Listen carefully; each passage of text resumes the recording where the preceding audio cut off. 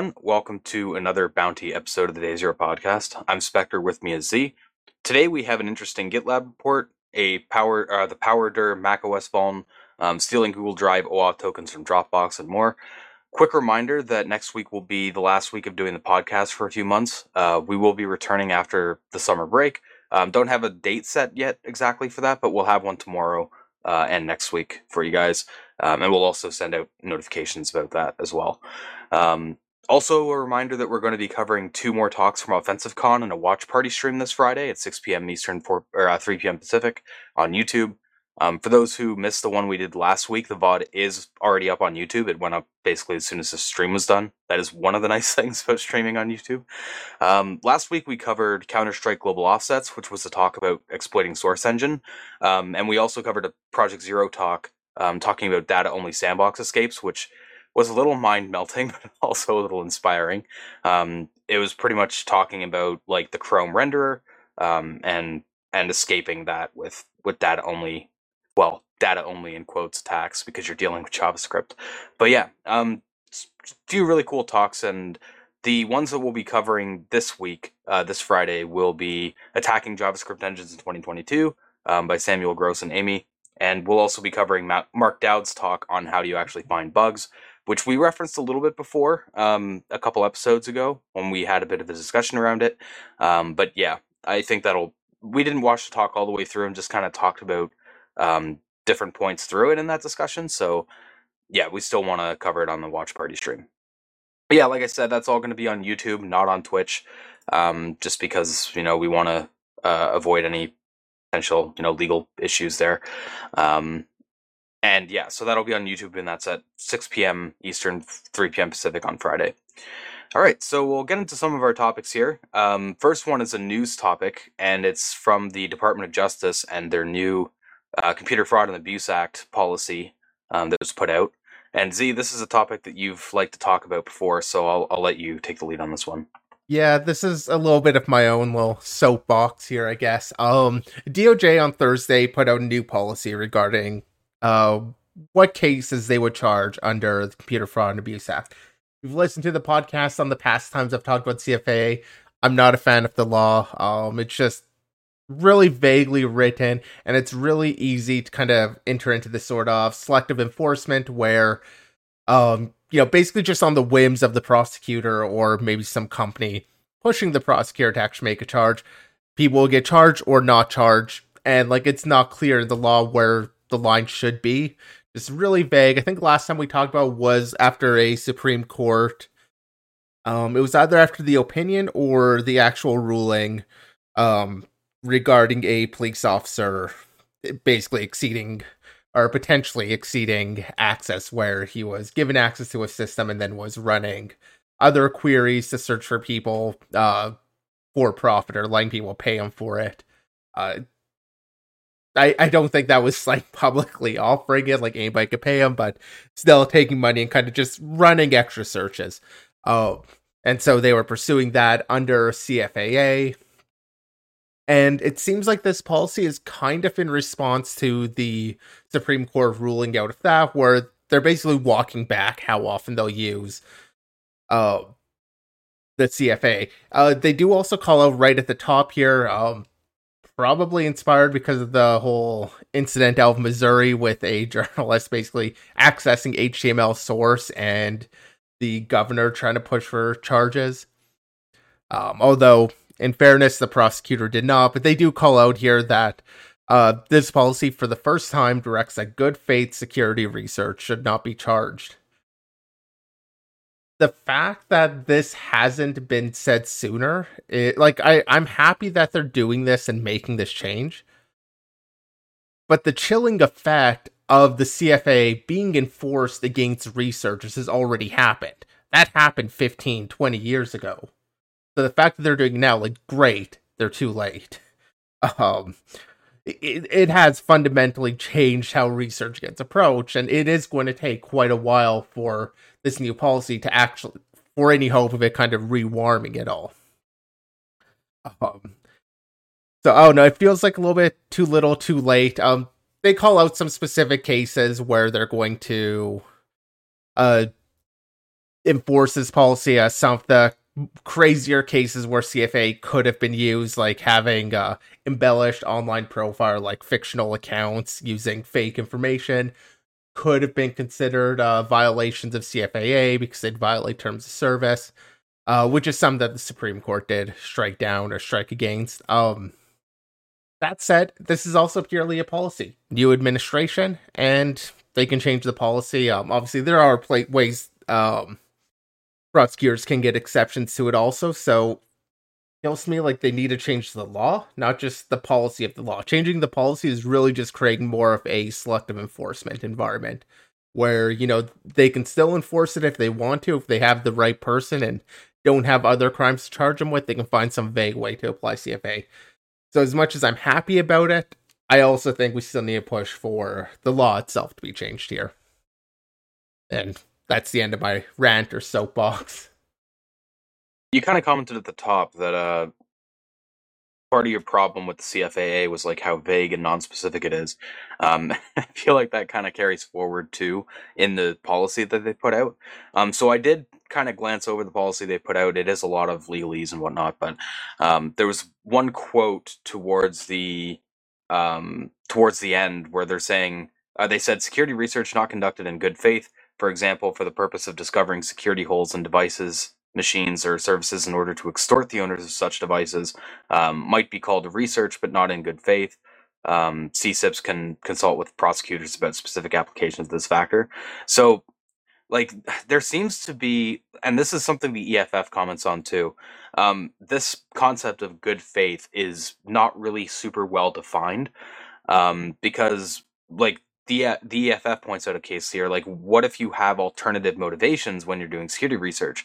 Like, say you responsibly disclose the vulnerability, but then you also talk about it at a conference, or, you get paid for it through, like, maybe ZDI or something like that. Like, you can have, like, alternative motivations, and does that then take you out of the good faith category? It doesn't really seem super clear.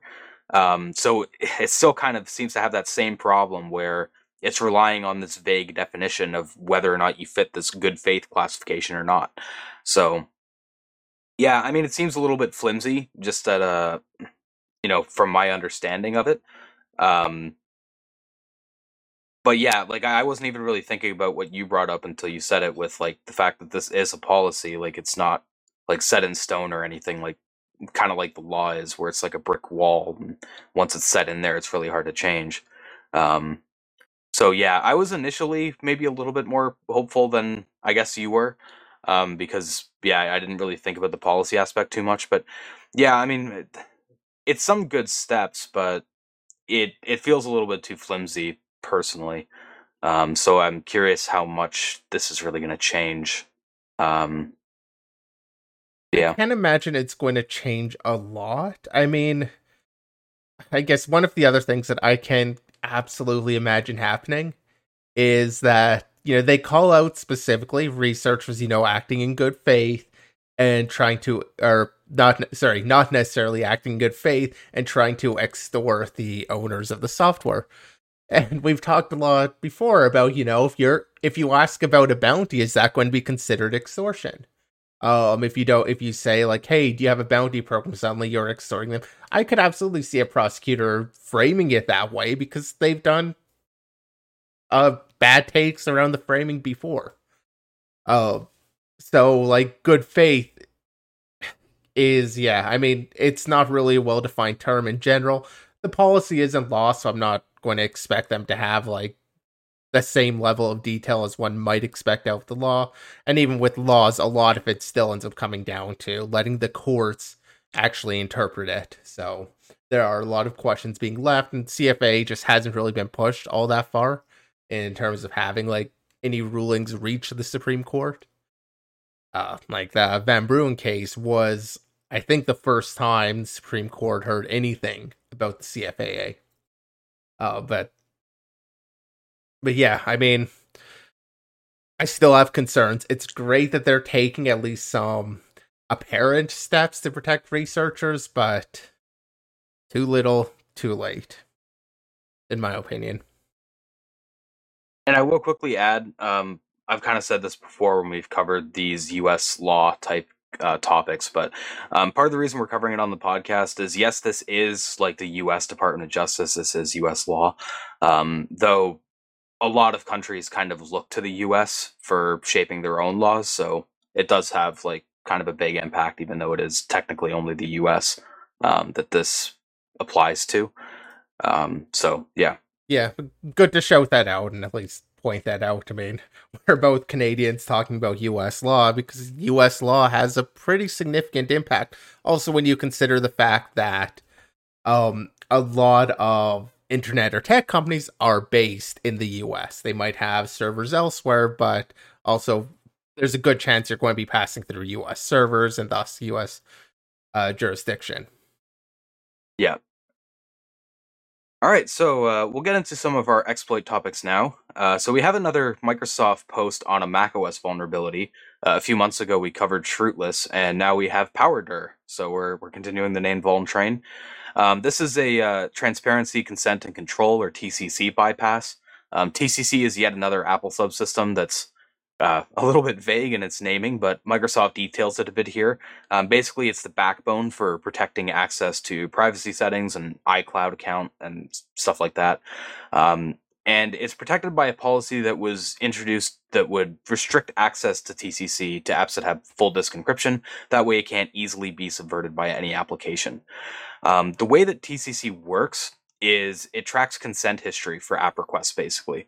So if you've previously given consent for an app to access some particular functionality or data, that'll be stored in the TCC database, and it can skip prompting for user authentication or whatever next time so that it's not so annoying.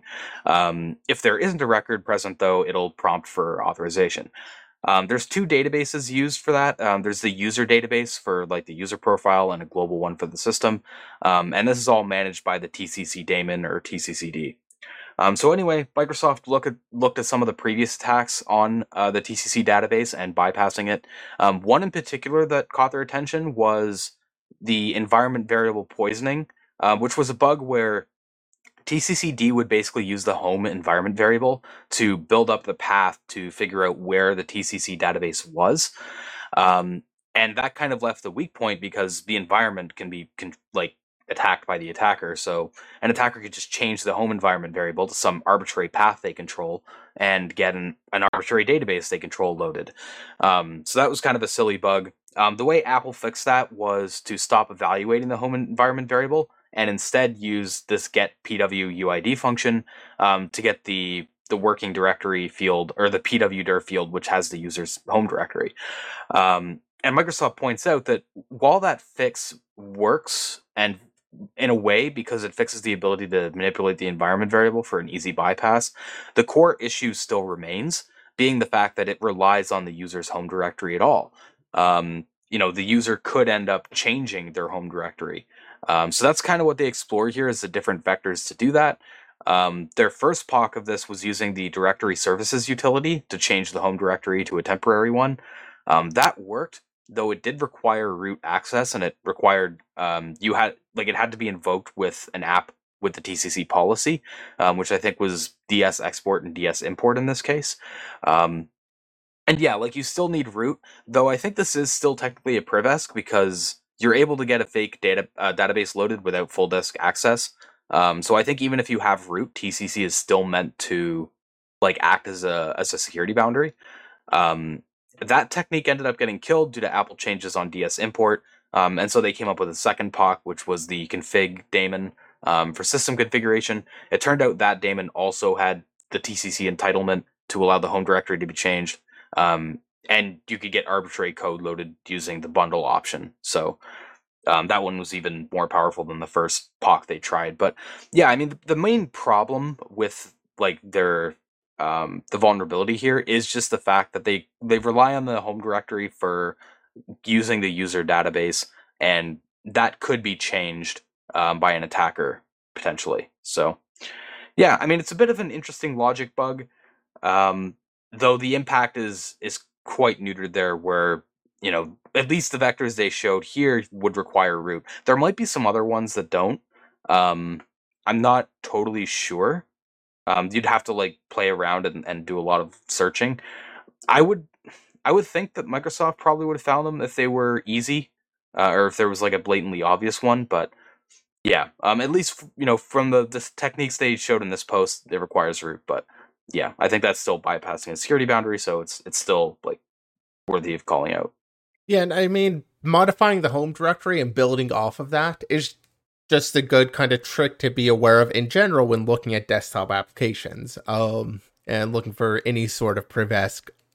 Um, Plenty of applications will do that. They'll store some user specific data in like a dot folder underneath the home directory or something, which you might be able to manipulate by controlling home. So like I also think just that very first trick is worth being aware of if you're going to be doing any sort of bug hunting against those desktop services or even just normal desktop applications.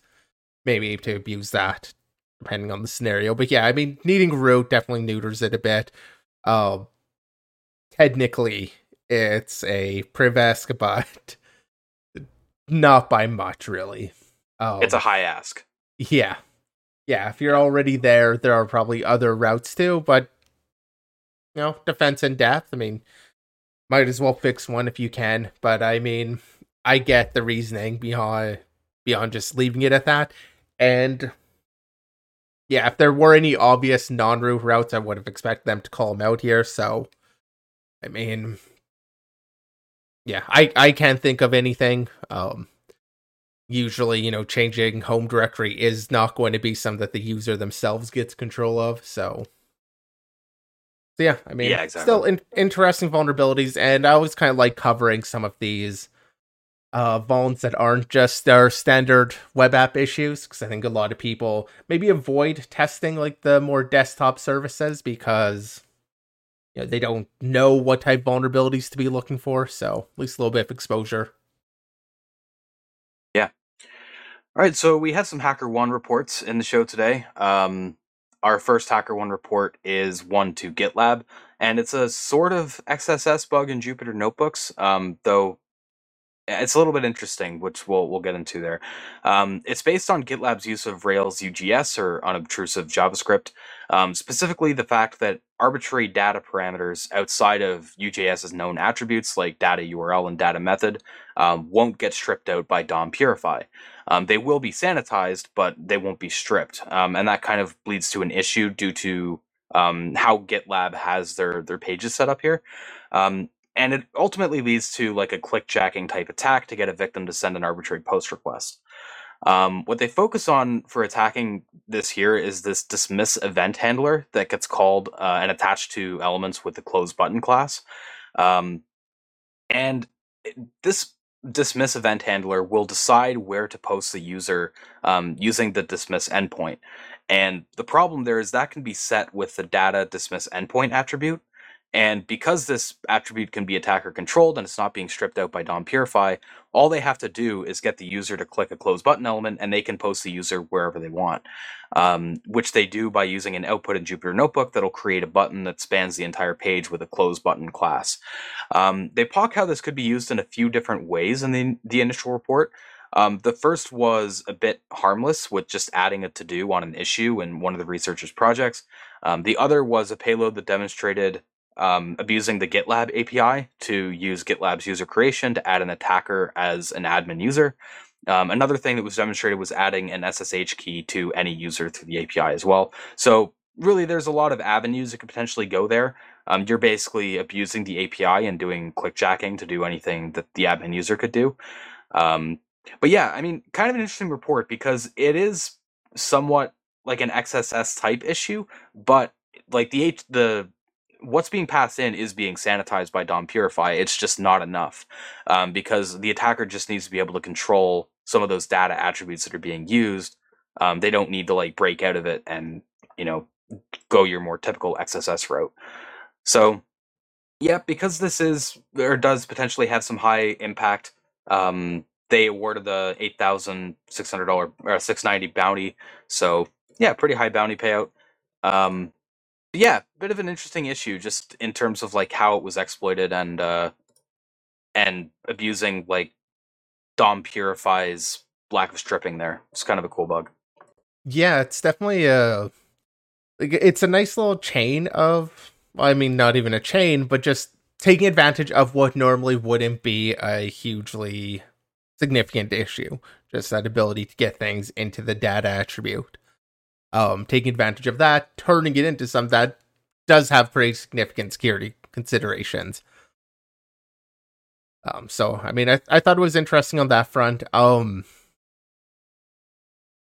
You do call it kind of like clickjacking. I get where you're coming from, although I will at least just mention, like, for it to actually be clickjacking, that would require kind of framing the page and posting this outside, whereas it's more just the it's actually a little bit of a XSS technique where if you can't just run arbitrary code, but you can get it, say, on an on-click event, you create like a button that takes the whole page. They can't see as long as they interact with the page, they'll get your JavaScript running. Kind of in that vein, I totally see where you're coming from with calling it kind of like clickjacking, because with clickjacking, you're often trying to create like a big target area somebody can click on, and kind of doing some similar tricks, but I'd at least call out it's not quite clickjacking in this case. It's more of an abuse, almost like a HTML injection.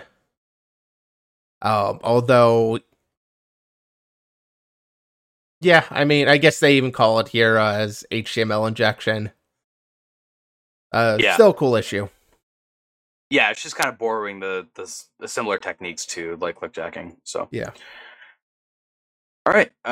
So our next HackerOne report was a bit of a funny issue that was reported to Glovo, which is like a delivery platform where you can order things and have them delivered. Kind of functions like a marketplace and allows you, kind of deals with like the payments and totaling up the order. So, and that's where this bug comes into play. The bug here is an int overflow in the quantity parameter of the post request for the order, which can affect the total price of the order.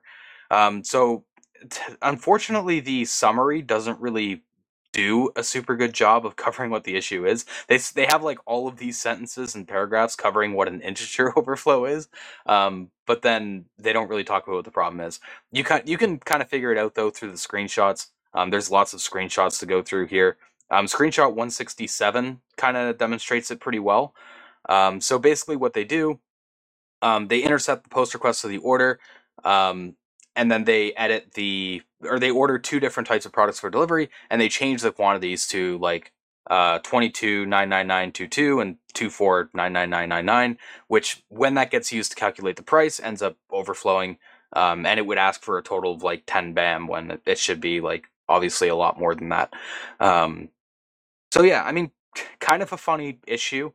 I don't really know how well this would work out in practice, because I feel like if you were like a vendor or something and you saw somebody ordering that many, like a quantity that high of an item, you would probably be a little bit suspicious, and you would probably look at the order total and see, oh, that doesn't really make sense. Yeah, and kind of the ability to fulfill such an order, which is kind of the interesting thing. So they did actually, one of the pictures here is like the guy with the delivery person. Something got delivered.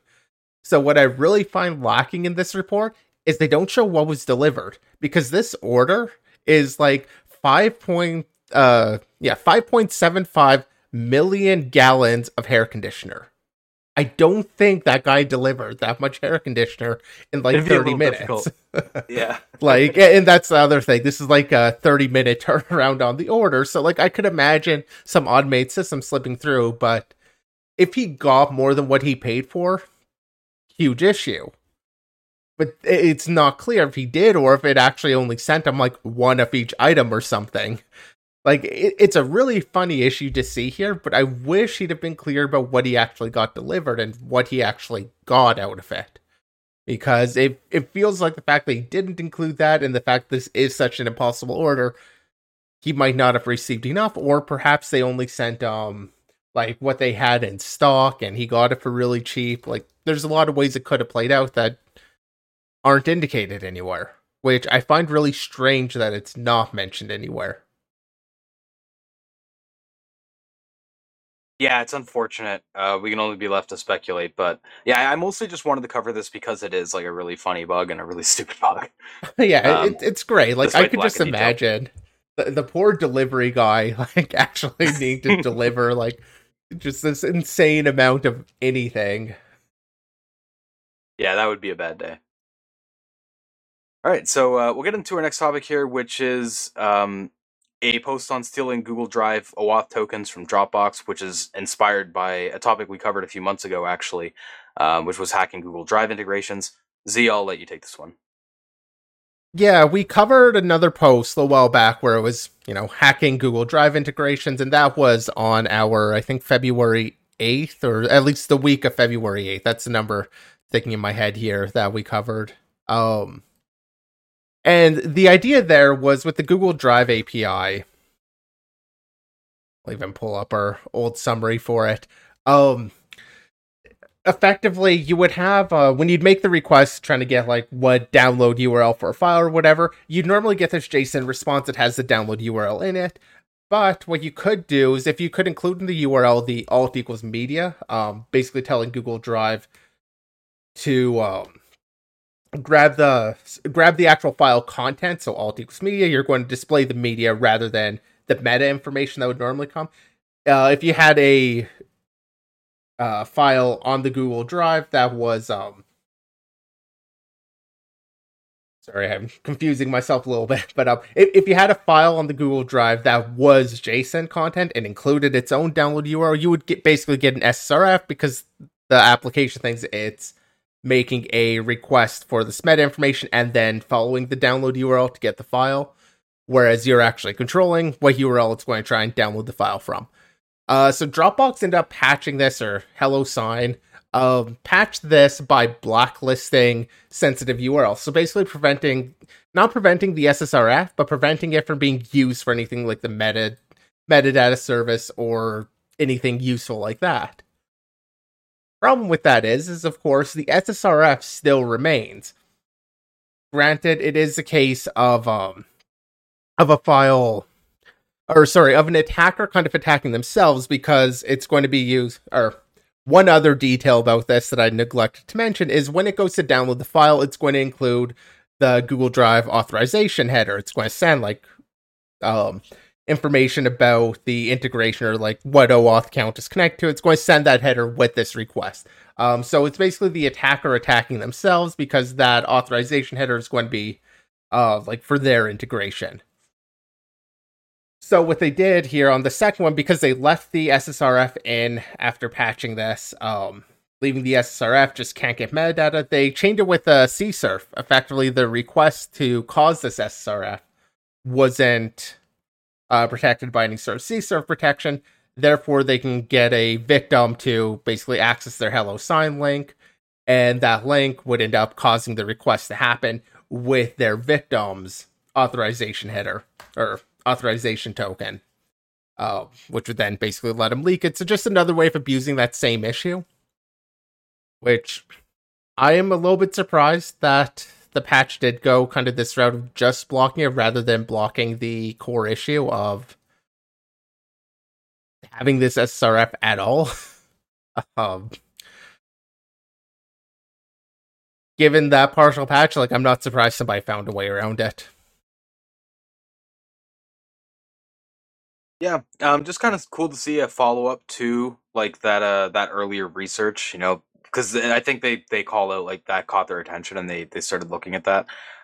Sorry, I just had to step away for a few minutes, so I might say something that you already covered, but um, yeah, I mean, like you were saying at the top, the VOD for when we covered this earlier report was mentioned on the February 7th episode.